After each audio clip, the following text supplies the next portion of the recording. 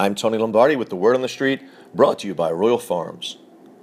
During the owners' meetings in June, the league reached a consensus. No longer will they use the designation probable to describe a player's likelihood of playing in an upcoming NFL game. I've questioned injury reports in the past. Really, what's the point? Why should a team reveal the health of their roster to another?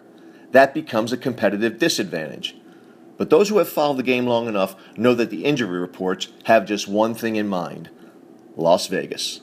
The NFL can deny it all they like, but there's no reason to force a coaching staff to submit a list of walking wounded other than to protect the Vegas investors.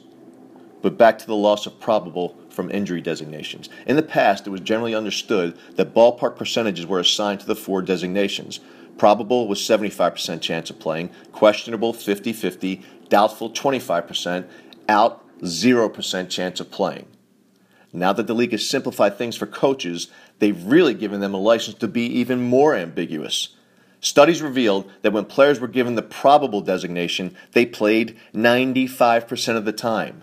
Out is out, so now there are only two designations: questionable and doubtful. So what does it mean?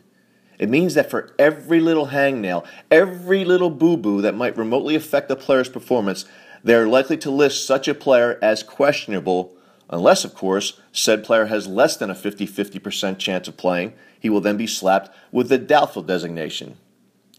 In the past, studies showed that players listed as doubtful played in 27 to 31% of games.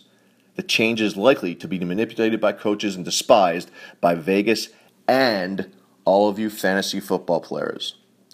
Maybe the NFL and Vegas are breaking up.